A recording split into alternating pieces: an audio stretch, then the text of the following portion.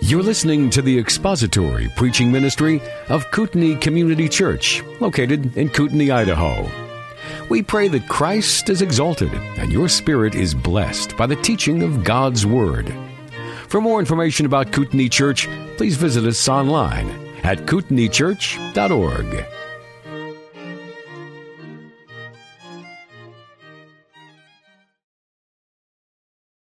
Members of the church are all those who are true believers. It's not a building. It's not some elite group of society.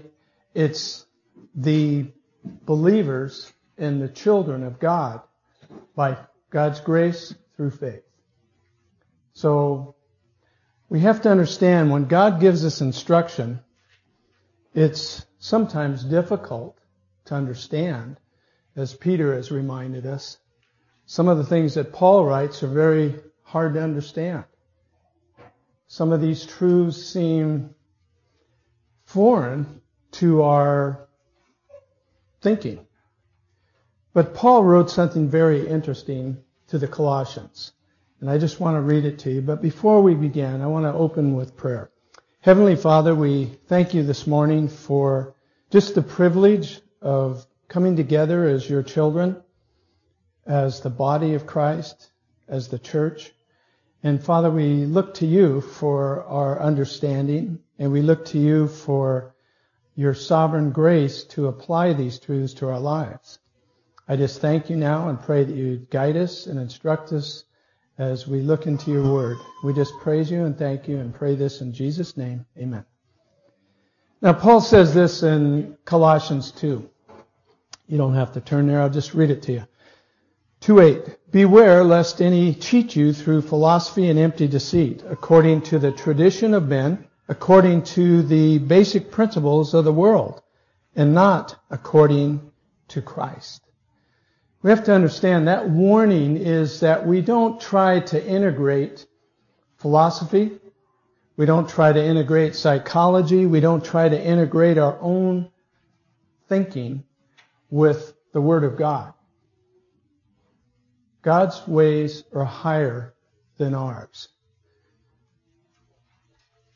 And we have to understand that His Word was given to us divinely for His people, and we can grow from it, we can practice it, and we can honor God with it, or we can disobey it and turn from it, and there'll be consequences. So as we were looking at different passages and different texts, there's a couple that I'll review here that tell us that we have to deal in certain ways, and this pertains to all relationships for those who are believers. And when you're dealing with unbelievers, like many of us do daily, we have unbelievers that are in the workforce, students. You have unbelievers that you're surrounded by in school. Those of you that are homeschooled still have friendships with individuals that may not know the Lord, or maybe members of the extended family or family that don't know the Lord. So these principles apply in all areas of life. Let's consider a few of them. Paul says this in 2 Thessalonians. If anyone does not obey our instruction in this letter, take special note of that man. Do not associate with him, so that he will be put to shame, yet do not regard him as an enemy, but admonish him as a brother. Now, that's pretty clear. We'd have to look at the book of Thessalonians to see what he was talking about, but he wrote 2 letters to the Thessalonians. This was in 2 Thessalonians 3, verses 14 and 15. Thessalonians, was that considered a wayward church? Any of you that are students of Scripture? Was it lukewarm? No, actually it wasn't. It was an exemplary church. Paul commended them for their love for one another, and he encouraged them to grow even more But there were some in the church who were wanting to know, well, if the Lord's going to return, when's He going to return? So Paul gives some teachings, eschatological teachings as to when the Lord's going to return, and tells them to continue in working and continue living for the Lord. So some of them were kind of sitting back and going, well, if He's going to return, and so they were becoming irresponsible with their regular everyday responsibilities. So there were some things that Paul addressed in there. But his admonition here in 2 Thessalonians was that if anyone doesn't obey our instruction, which was this letter, which became Scripture, then he said to not associate with them, pull away from them. Well, does that just mean you see somebody that's sinning, you all of a sudden look at them and go, I'm not going to stick around this individual? Well, that's what we're looking at. When do we pull away, and what is the process, and why do we do this process? In Romans 16, verse 17, he said to the church of Rome, keep your eye on those who cause dissensions and hindrances contrary to the teaching which you've learned, and turn away from them. Both of these admonitions are pulling away from those Christians or those professing Christians that are disobedient. Now, that isn't talking about a one-time incident. That's talking about repetitive lifestyle of unrepentant sin. If it was one incident, none of us could talk to any of us. I mean, we sin daily, and we have to continually go before the throne of God. So we're all still living in this flesh. Otherwise, Paul wouldn't have said what he did in Romans 7. Things I want to do, I find that I can't do. Things I don't want to do, I find myself doing. Oh, what a wretched man, who can deliver me from this flesh? So he's talking about his sinfulness, that is his flesh, that he still dwells in. So we're all subject to that. We've looked at that in great detail, those of you who are in the Romans class, which we're going to pick up here when we finish this little study. So Paul is just giving an admonition there, but not talking about one-time sin or occasional sin. He's talking about a besetting sin in which an individual is disobedient to the Word of God.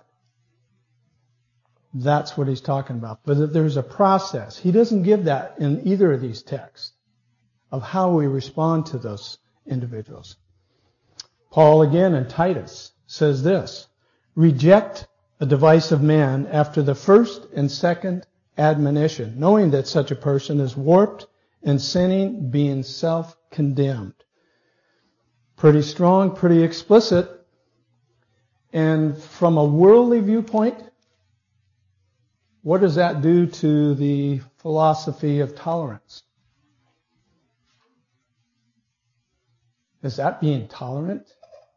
Well, tolerance is such a heinous philosophy that I don't even want to delve into it right now, but I'm saying that the world thinking creeps into our thinking if we're not focused and understanding God's Word.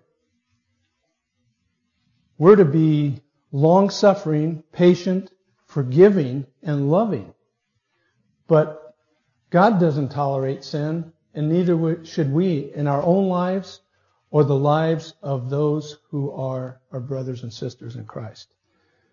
We should help those that have gotten into a snare. Now, we looked at Galatians 6. If anyone is caught in a trespass, sin, you who are spiritual, go to such a one in the spirit of gentleness and meekness, looking unto yourselves lest you too stumble. So the attitude and the exhortation to reach out to such a one is given clearly in Galatians 6. It's something that we can understand that it is an act of love to do so. If we just close our eyes and go, I can't really do that, it's not my responsibility, we're neglecting a very strong teaching in Scripture. And we're allowing sin to be permeated. Paul warns the Corinthians, in 1 Corinthians 5, when he was rebuking them and talking about that man who was living in sin. He turned him over to Satan. And then he says, know you not that a little leaven leaveneth the whole lump? That is, I gave the illustration last week. When they made bread, they took a small piece of it that had the yeast in it. They would knead it into another loaf, and it would help the bread rise when it would permeate the whole loaf. Paul likened that to sin in the church that isn't addressed. If we don't address it, everyone's affected. We're all permeated by that. It hurts us. And worst of all, it blasphemes the name of our Lord. So God wants us to purify ourselves, that is, through confession of our sin. He wants us to help those that are in a snare. Bear one another's burdens. That's in the context of Galatians 6. That is, when a person is burdened down and caught in a snare, if we can help them in the process of restoration, it doesn't stop there. We continue to help them bear that burden. Pray for them. Come alongside them. Encourage them in the Word. Give them teaching. Give them help when they have struggles. We don't just try to correct somebody. It isn't just going and reproving somebody. It's trying to come alongside as we love the individual and care enough about that individual to help them in the restoration process. Jesus gave similar instruction. He said he refuses to listen to them, talking about the process, one going to the individual privately, and then if he doesn't hear, 2 or 3, and then telling it at church so they can also reach out to the individual. Then he goes on to say if he refuses to listen, tell it to the church. If he refuses to listen to the church, let him be to you as a Gentile and a tax collector. So we're going to look at this in more depth to try to get a greater understanding as to what this means and what attitude we should have in this relationship of restoration. If we don't understand this, then we're not going to be able to help anyone that's in a snare. The problem is with this doctrine, it's been so much tainted, so greatly tainted, and so wrongly practiced that people are repulsed even to mention it because they don't understand. Who was it that gave this instruction? It was the Lord Jesus Christ himself. He desires for us to help somebody that's in a snare. That's a pure act of love. It has nothing to do with disdain.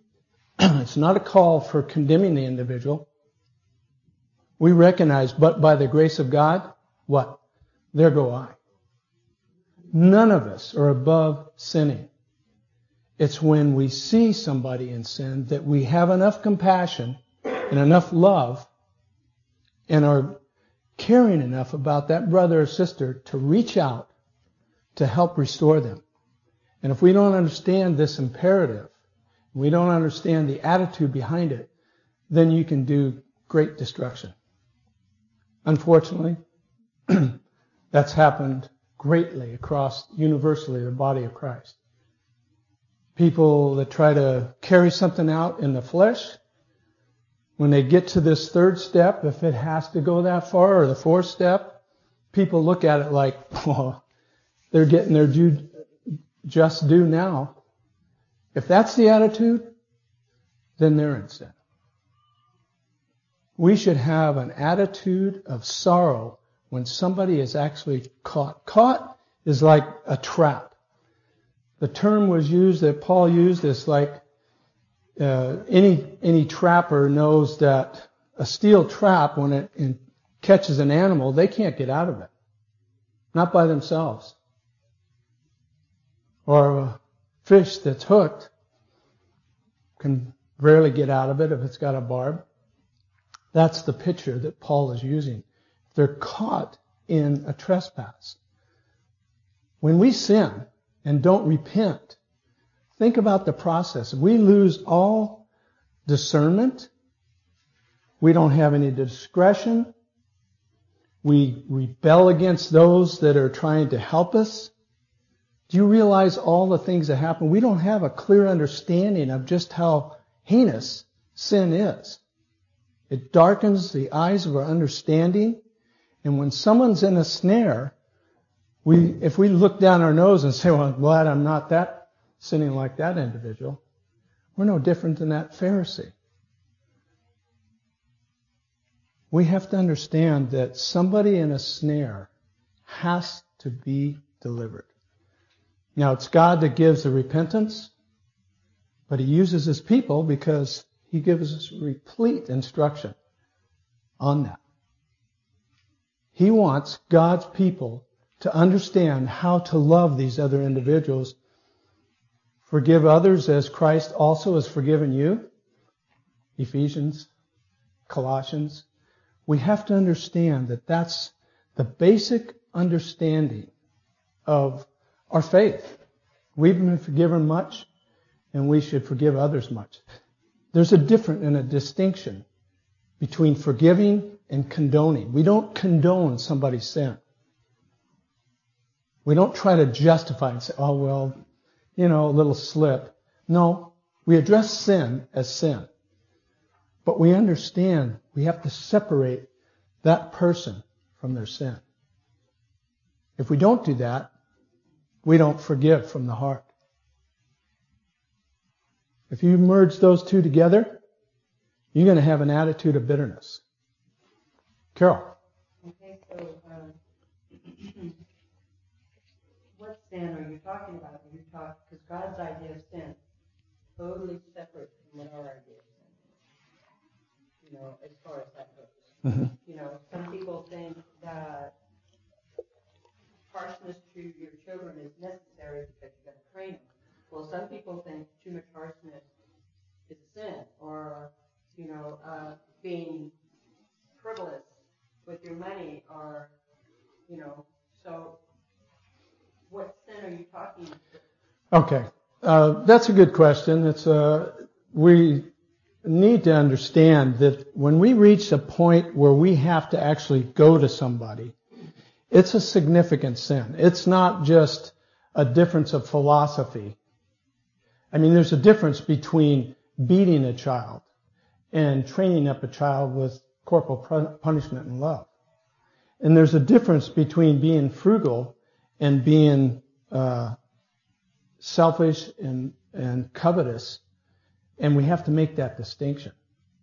So when we talk about a besetting sin that's of the nature to where it's hurting that individual in their walk with Jesus Christ, and it's hurting others, that's what we're talking about. And it can come in various forms.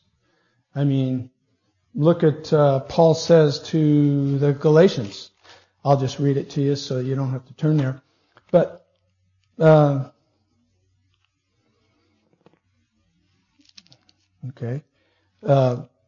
works of the flesh are evident. They are adultery, fornication, uncleanness, lewdness, idolatry, sorcery, hatred, contentions, jealousies, outbursts of wrath, selfish ambitions, dissensions, heresy, envy, murders, drunkenness, revelries, and the like, of which I tell you beforehand and told you in times past, Those who practice, that is, ongoing practice those things, shall not inherit the kingdom of God. But look what he puts in the same categories. Jealousy, murder, adultery, drunkenness. I mean, we look at that and go, well, there's really no comparison with those. In God's eyes, he hates sin. Now, God's Word does reveal that certain sins are treated in a different way. Sins of immorality, God speaks specifically to that in 1 Thessalonians 4, 1 Corinthians 6, Hebrews 13.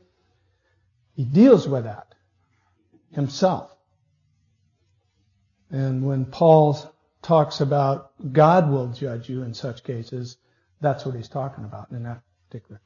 Yes, can you expound on sins of immorality? I have a pretty good clue, but are all sins immoral? Okay, that's a good question. Yes, all sins are immoral. When I talk about sexual immorality, okay, that's what Paul's speaking of in 1 Corinthians 6 and 1 Thessalonians chapter 4, starting with verse 3. So, sexual immorality God deals with very specifically. And that comes in many forms. It can come in our thoughts, come in what you watch, what you read, can come in relationships, betrayal of a relationship, compromise of a relationship, all those forms. So that's what I was referring to. So Paul gives us instruction here of, we have to help somebody that's in this kind of a snare. Now, I want to address something that we kind of touched on last week. A good question was posed. What about family relationship when somebody is disobedient? How do we approach that? There's no pat answers for every situation. We have to discern what is going on with an individual. And we prayerfully approach that individual with, hopefully, God's wisdom to be able to bring correction and reproof and instruction. We just don't go hammer somebody and start thumping them on, with Bible verses, but bring forth truth in love. We have to understand that the only thing that's going to bring somebody to the knowledge of their sin is the clarity of that from God's Word. So as we bring forth truth in love for correction, and they reject it, first step, Matthew 18, you go to them privately. If they reject that, don't give up. They may be there's so much conviction that they hate what they're doing. Or if they say, I don't really care. I know what I'm doing. I'm enjoying what I'm doing. Then we have to realize that is refusing to hear. When they come to that place where we try to help an individual, brother or sister, and they say, I don't really care. You give them truth and say, wait a minute, you're in sin. You've violated the Word of God. You've professed to be a child of God. Yeah? I'm enjoying what I'm doing. Okay. Is that really hearing the individual? No, it's not. They have rejected that outreach to restore them. So then it goes to, we don't just give up on them. We pray, and we pray for that individual.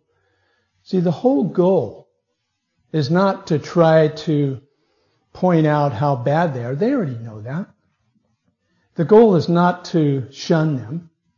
The goal is not to be able to carry out some kind of a harsh disciplinary measure so that they'll feel bad without repentance. The whole goal is to restore an individual. And when we get to that restoration process and the person does turn from their sin, we should embrace them. And, they have to have evidence of repentance. I mean, we have to exercise some discernment here. But the whole goal is to see them turn back to the Lord. Our concern is about a person's spiritual condition. These are eternal things. It's not just, they're kind of living this way, they're just sowing their oats. No. That's what Satan wants us to think. Oh, let it go. It's no big deal. It is a big deal. If it's serious enough to affect their relationship with God and they reject truth, we have to have enough love for them to be able to go to Him. So then, after step 1, they don't hear you. So what do? You take 2 or 3 and go to Him. Now, who are these 2 or 3? Let's see. I'll go through the directory and say, okay, put my hand on these people and pray. Okay, I know this has got to be it. One here. Okay, I call them up.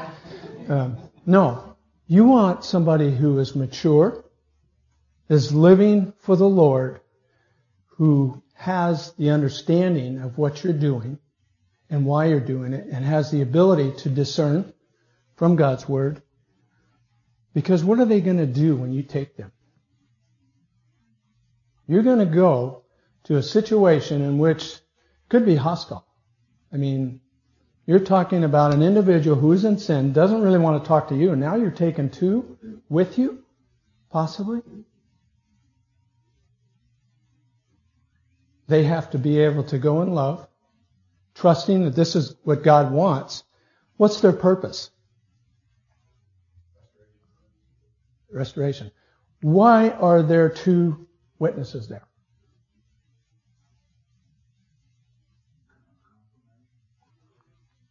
Establish every word. Confirmation.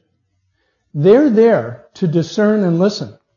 As the first individual who has made that confrontation goes back and tries to bring clarity in this situation, they're there to discern. What if that first individual was way off? Sensitive, just was offended, really didn't understand what was going on, and that person really wasn't in the sin he thought he was, and he got upset with him, said, you know what? You don't know what you're talking about, and told him to leave. And this guy said, okay. So he goes out and gets 2 more, brings them back, and these 2 witnesses go, wait a minute. What did you say here? I said that, I tried to explain to this man that I really didn't do what he thought I did, and he insisted that I did, and he said if I don't listen to him, he's going to bring someone else over here. Really? So you may determine on that second step that wasn't even necessary. This first individual perhaps was the one that was in sin. That happens sometimes. Or they can see and verify and bear witness to the individual is rejecting truth. He will not hear. I don't care. You can bring everyone over here. I don't care. I don't even want to talk to you. Okay? That's a pretty clear message. It's not always that clear. But sometimes it is. Ron. You just covered what you stole my thunder. Oh, okay. All right. So we have to understand that this process, God's wisdom, is supreme. He has a reason for doing it in this manner. So when Paul tells the Thessalonians, don't associate with somebody who doesn't obey this instruction in this letter, and then in Romans, keep your eye on those that cause dissensions and turn away from them. He's not just talking a one-time thing. He's talking about repetitive, and he's talking about the process being carried out in accordance with God's Word and in accordance with the various instruction was given, not only in Matthew 18, but Galatians 6 and the other passages that pertain to restoring somebody. Everything comes back to restoration. So when we look at this from our human understanding, we kind of go, I don't know. Thanks for asking, but, you go ahead. I'll pray for you, brother. No, if we are qualified, if we're in a right relationship with the Lord and we're discerning and we're praying for this individual and we're asked to do so, really give it some serious prayer. If there's something in your life that would hinder you from being qualified, let that be known. But if somebody asks you, they're obviously not going to ask you unless they think that you're qualified. So we have to understand this is a real important aspect of our relationships. Steve. Don't we believe that a person who continually practices sin and is unrepentant is not a believer? Okay, good question. I'm saying, what is there to restore? I mean, aren't we, it almost seems like really we're taking somebody who's not really a believer and putting them out. Okay. Though they say, I love Jesus, but I also love my mistresses, or Yeah. whatever the situation Right. may be. Excellent point. And that's why Paul addressed that somewhat in 1 Corinthians 5. Let's look at it. Let's turn there. 1 Corinthians 5. And the situation is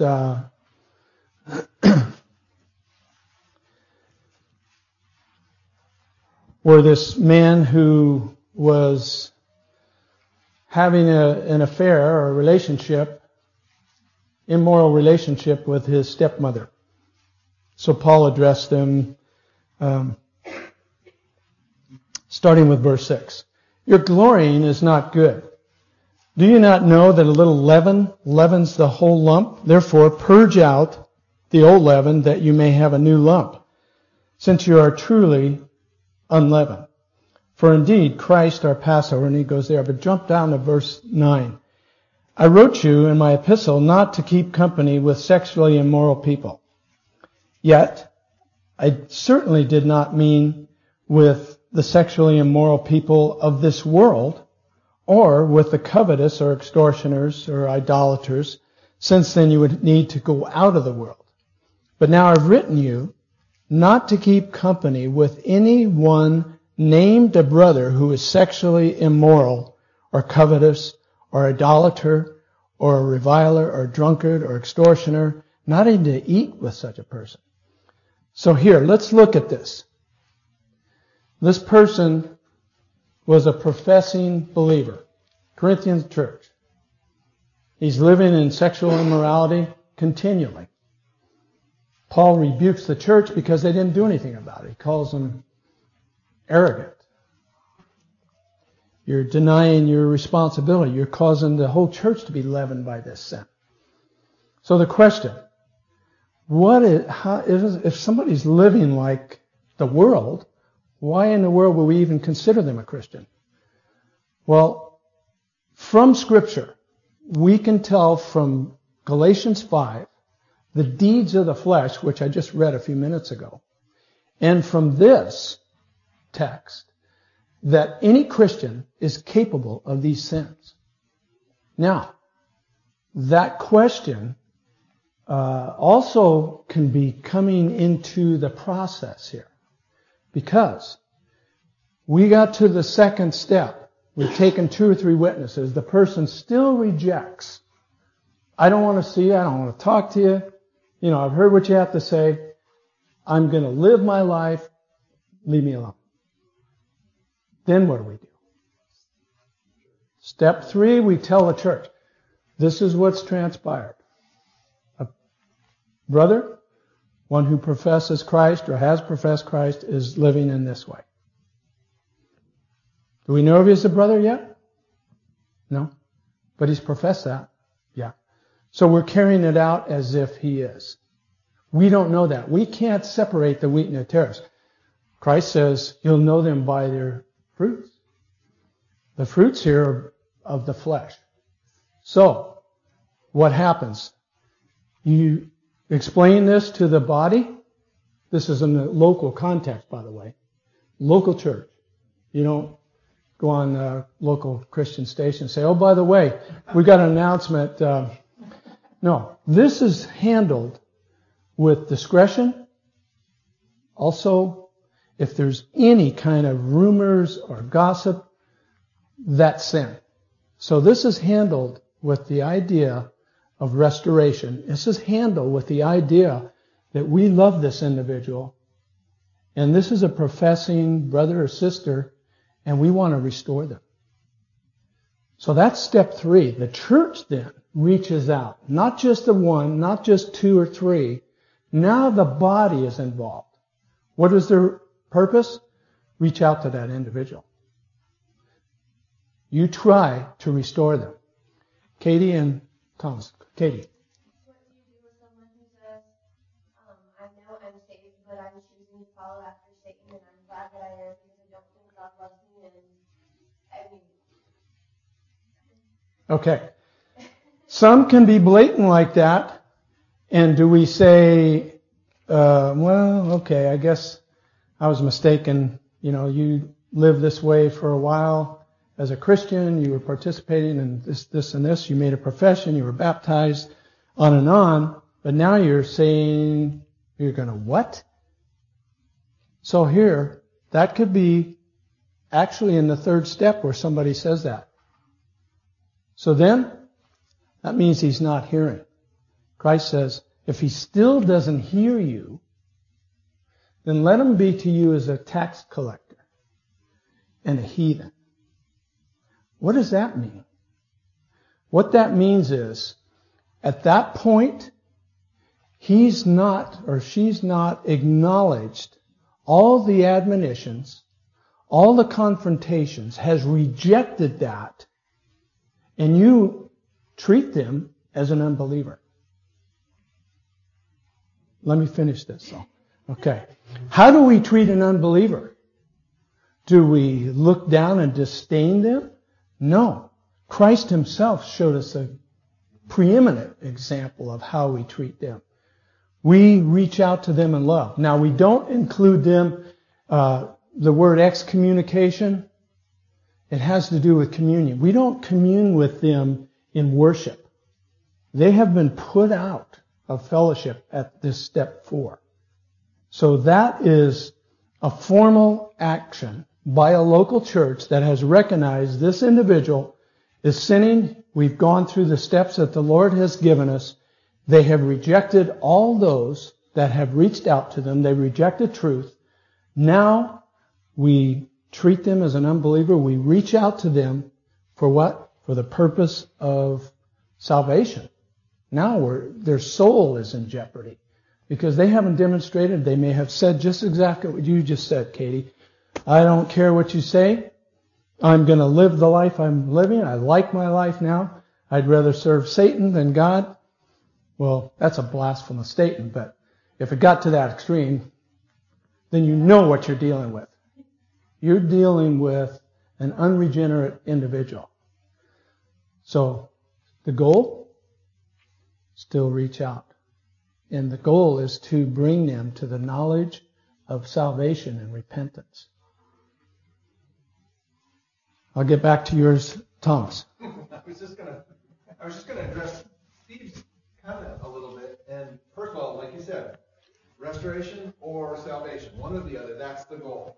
It doesn't change. I guess my question is this, and it's more to Steve, is that do you think that Christians have gone through the entire process and have gone through the entire process, been excommunicated from their church, and are still Christian, and then repented later? I think that's entirely possible because I think I'm fully capable of all of it as a sinner, as an individual. I've had my mind changed in different ways from different philosophies and psychology and different stuff, and it's like, yeah, I can embrace a lot of bad stuff, and I can take it down a long road. And I just wonder if we're all capable of that. If we are we Christians? And the answer is yeah. I strongly believe I know I'm a Christian, but I'm still capable of all. Right. But if I was the one talking to you, I certainly wouldn't put my arm around you and say, well, hopefully I'll see you in heaven. Man. Yeah, exactly. Yeah. And He would continue to work on restoration. Yeah. Our behavior as Christians doesn't necessarily really change. Our motive is not to judge whether they're Christians or not Christians. Our motive is salvation and restoration. Okay. At that point, I would say, let me tell you about the Lord. Yeah. Exactly. Okay, the point is well received here. We have to understand, it doesn't matter if this is a professing believer but not a possessing believer, then the goal is still the same, repentance. Repentance. Because one has to come to repentance. That's a work of God. And actually we have an illustration of it in 2 Corinthians. I'll read it to you. 2 Corinthians 2, starting with verse 3. And I wrote this very thing to you, lest when I came I should have sorrow over those from whom I ought to have joy. Now, we have to understand something. Paul, when he wrote 1 Corinthians, referred to, when I wrote you, that was another letter. It wasn't considered inspired. It may have been lost. But Paul wrote probably 4 letters to the Corinthians. Because here's another one he's referring to. The 1 Corinthians, he referred to another letter. But here, we have 2 inspired letters. Paul goes on to say, having confidence in all that my joy is the joy of you all. For out of much affliction and anguish of the heart, I wrote to you with many tears, not that you should be grieved, but that you should know the love which I have for you abundantly. Now, some have said, well, you know what? This is that guy that was in 1 Corinthians 5, but the timing would make it not so. This is another incident. So a correct exegesis of this text, we have to understand historically, time-wise, chronologically, it's talking about a different incident. Different letter. Paul goes on to say this, for out of much affliction and anguish of heart I wrote to you with many tears. Not that you should be grieved, but that you might know the love which I have so abundantly for you. But if anyone has caused grief, he has not grieved me, but all of you to some extent. Not to be too severe, this punishment which was afflicted by the majority is sufficient for such a man. Here is where the church carried out discipline on an individual who was in sin, ongoing, unrepentant sin. They carried out discipline. Paul says, it's enough. That's enough. Why? He goes on to say, this punishment which was afflicted by the majority is sufficient for such a man, so that on the contrary you ought rather to forgive and comfort him, lest perhaps such a one be swallowed up with too much sorrow. Therefore, I urge you to reaffirm your love to him. For to this end I also wrote, that I might put you to the test, whether you are obedient in all things. Now whom you forgive anything, I also forgive. For if indeed I have forgiven anything, I have forgiven that one for your sakes in the presence of Christ, lest Satan should take advantage of us, for we are not ignorant of his devices. So Paul was seeing the repentance in this man. They had brought the necessary reproof and correction to the point of this individual's restoration. And he's saying, that's all that's needed. Don't bring more sorrow upon this. Not more. He's already broken. He's already repented. Restore him. Receive him. Love him. Embrace him. Bring him back into the fold. So it could happen. Somebody could be so entrapped by their sin that they'd even say comments that, like Katie said, well, I don't care about this God. If they're that far into their sin, where they could make such a comment, we would almost say, that's impossible. This guy could not be a believer. That's blasphemous. We don't know. The only sign of true repentance is when they humble themselves, acknowledge God, and publicly profess that. So we have to look for genuine repentance. But when Paul saw that in this individual, he said, okay, the process worked. No more is necessary. And then he instructs them to love him, to bring him back. See, that's the goal of this whole process. We look at it in any other way, then we have a distorted view of this whole restoration process. Our goal is to see that individual turn from their sin and brought back into the fellowship of Jesus Christ. Now, Katie, did any of that? You have another question? Yeah. Kind of different question. Is it always inappropriate to speak harshly? Can you speak harshly in love? That's almost a contradiction of terms. Can we speak harshly in love? I would say we should speak firmly and hold fast to the truth. Harshness, if you define it in terms of, harshness to me would be defined in a way that you're showing disdain for the individual. Okay, maybe that's not the word. Maybe I should just explain the situation. I'm not directly involved in it, but I was asked advice about it, and I felt like saying just no. I don't know.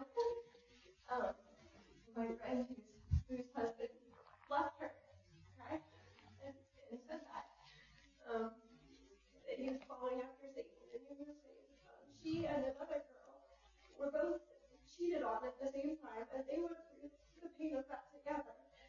And now the other girl that went through this with her is cheating on her husband. And so my friend Hannah, when she found out about this, she told her, she loves her, and she called me because she was worried about what happened between them. But she told her, this is wrong, you can't be doing this. Don't you remember how you felt when Preston did this to you? And now you are being like the woman, she's cheating with the wife of a married man. She's saying now, with the man who's married, she's saying now you are being like the woman that enticed your husband. Yeah. And she called me and said, was I why should I not have said that? Should I not have, made it so, she wasn't trying to beat her down with it, but she wanted to make it ugly because it is. Yeah. Is that wrong? I didn't know. No. Well, you got to understand that we're human. Our emotions are going to come forth in these situations. We do want to be under the control of the Holy Spirit. That's a heinous situation. And it's so painful that her passion was trying to express that. She may have even thought it be harsh, but she had enough concern and care for that girl to confront her with her sin. And that's the whole key here. We don't want to go in a condemning way, but we can't sidestep loving confrontation. We can do that firmly. Paul rebuked Peter publicly because publicly he was sinning and being hypocritical with his faith, because he was treating the Jewish believers in a different way than the Gentile believers. So he was compromising the understanding of grace and salvation. But as we look at a sin in an individual, we can't help but hate the sin. We should have a healthy hatred for it. And I get angry. At my own sin. But when it's in somebody else and it's repetitive and it's besetting, it grieves me and it causes anger. But I've got to separate that anger from that individual. That individual is under the control of Satan. No, we're either under the control of the Holy Spirit or the enemy. Flesh or God's Spirit. So we have to understand, in a situation like that, Katie, that was probably the most passionate way she could express it, and yet still try to show this individual that she was in grievous sin just like she was grieved over.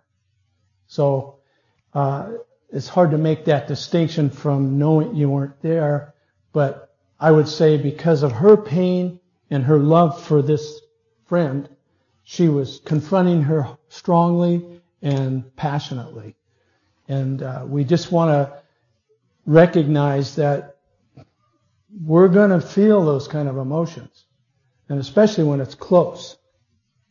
And so we got to guard ourselves against attacking the individual, but don't hold back from giving truth. Confrontation and love is always going to be hard. Yes, Jen. I just wanted to say that sometimes even if I'm being loving and I'm right with God and I'm confronting someone who's in sin and I'm not harsh, that because of that person's guilt over their sin, they may receive it as harsh. Good point. They attack that, and so then my response, I need to be guarded with my response. Does that make sense? Excellent. Did you all hear what Jen said? Oftentimes, when we confront somebody that's in sin, we may do so in a very loving manner. And all of a sudden, we're in a confrontation with them. Why? Because they're in sin, they're guilty from their sin, and they're trying to defend their sin, so they go on the attack. Why are they attacking us? Because we're giving them truth. So that's an excellent point. We have to be on guard and recognize that we're in a warfare. When this happens, we're not dealing with flesh and blood here. Paul says in Ephesians 6 that we're wrestling against principalities and powers of darkness. So when we have these conflicts with individuals, and especially when there's somebody in deep sin, unrepentant, you're going to have a battle on your hands. You're in the front line.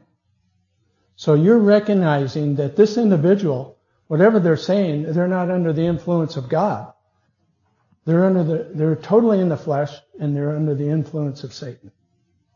So you can anticipate that and recognize that it's not personal. We have to separate that. They're not attacking you. They're not attacking me. They're attacking the very essence of truth. It's not flesh and blood here.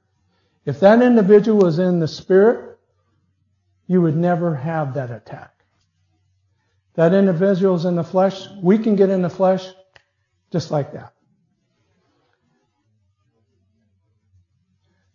Did you say I was driving like that when I was coming to? No, if they were under the influence of the Spirit, the Holy Spirit, we would never been in that position. Yes, exactly. Steve.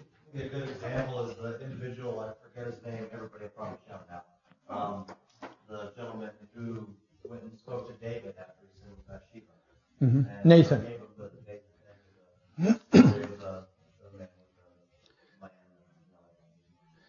Excellent. Steve brought out a good parallel here. We have to remember, King David sinned grievously. I mean, he was an adulterer. He took another man's wife. She conceived a child. Then he plotted to have her husband put in the front lines. No, before that, he tries to get him drunk, and so that he would have a relationship with his wife and maybe wouldn't discover whose child it was. So he conceived this evil plot, and that didn't work. So he instructs his generals, put him out in the front line. Put him in the fiercest battle. So basically he had him killed. Then he takes Bathsheba as his wife. Did he repent right away? No. But he penned a psalm that showed what was going on in his life. He said, I couldn't sleep at night. I would wake up in cold sweat. I thought I was going to die. I was in pain. What brought him to repentance was the story that Steve just brought out. Nathan just didn't go and said, you wicked king, you're God's anointed, and look what you did. You're an adulterer, you're a murderer, you're a deceiver. He didn't do that. He comes to him and gives him a parable and said, there's a rich man and a poor man who had one lamb. rich man wanted to have a feast, and he decided he wanted that man's lamb, and that man would even feed the lamb at his table. And he took that lamb and used it for a feast. I'm paraphrasing the story. David goes, he'll pay fourfold. That man is you. David, out of that, God brought deep conviction of his own sin, recognizing, and then he goes on to say, would not God have given you everything if you had asked? You've caused his name to be blasphemed because of this, and he gave him all the consequences of his sin. David repented, and out of that we get Psalm 32, Psalm 51, Psalm 103, or whatever. He gives us the penitent Psalms because he was turned to God. Now let me ask this question, and let's look at this in light of David. Was David a believer at the time he sinned with Bathsheba? Yes. Man after God's heart. What did he do? Has adultery, commits adultery, kills another man, takes the woman who conceived his child, brings her in, and still tries to cover all that up. Would you think if you knew somebody who was attending a church, had adultery, then killed the lady's husband, and then continued on as if nothing happened, would you consider them a believer? No way. I wouldn't treat him like one either. But that was King David, a man after God's heart. Scripture gives us understanding that yes, we could be God's children, and yet we could sin heinously. It's so deceiving. The heart is so wicked and so deceitful that we're capable of anything outside of being in the Spirit. That's not a license to do those things. Al? David was a believer. He wasn't acting like one. No. He was acting like an unregenerate sinner. Al said David was a believer, but he certainly wasn't behaving like one. And that's true. We've got to close now. I'm sorry we ran so long. A lot of you have children downstairs. So, we're going to, next week I want to give you a little teaser here real quick. Next week, we're going to look at part of the text on this restoration process that is the most misapplied and most uninterpreted wrongly verse in Scripture. I'm not going to tell you. We'll see you next week. Father, we just thank you for this time, and Lord, we just praise you and thank you, and we just look forward to continuing our fellowship and praise and song and receiving of your word. We thank you and praise you and ask that you be glorified in these things. In Jesus' name, amen. Thank you for listening to the latest podcast from Kootenai Church. If you'd like to learn more about Kootenai Church or to donate to our church ministry, you can do so online by visiting kootenaichurch.org. We hope you enjoyed this podcast and pray you'll join us again next time. Once again, thank you for listening.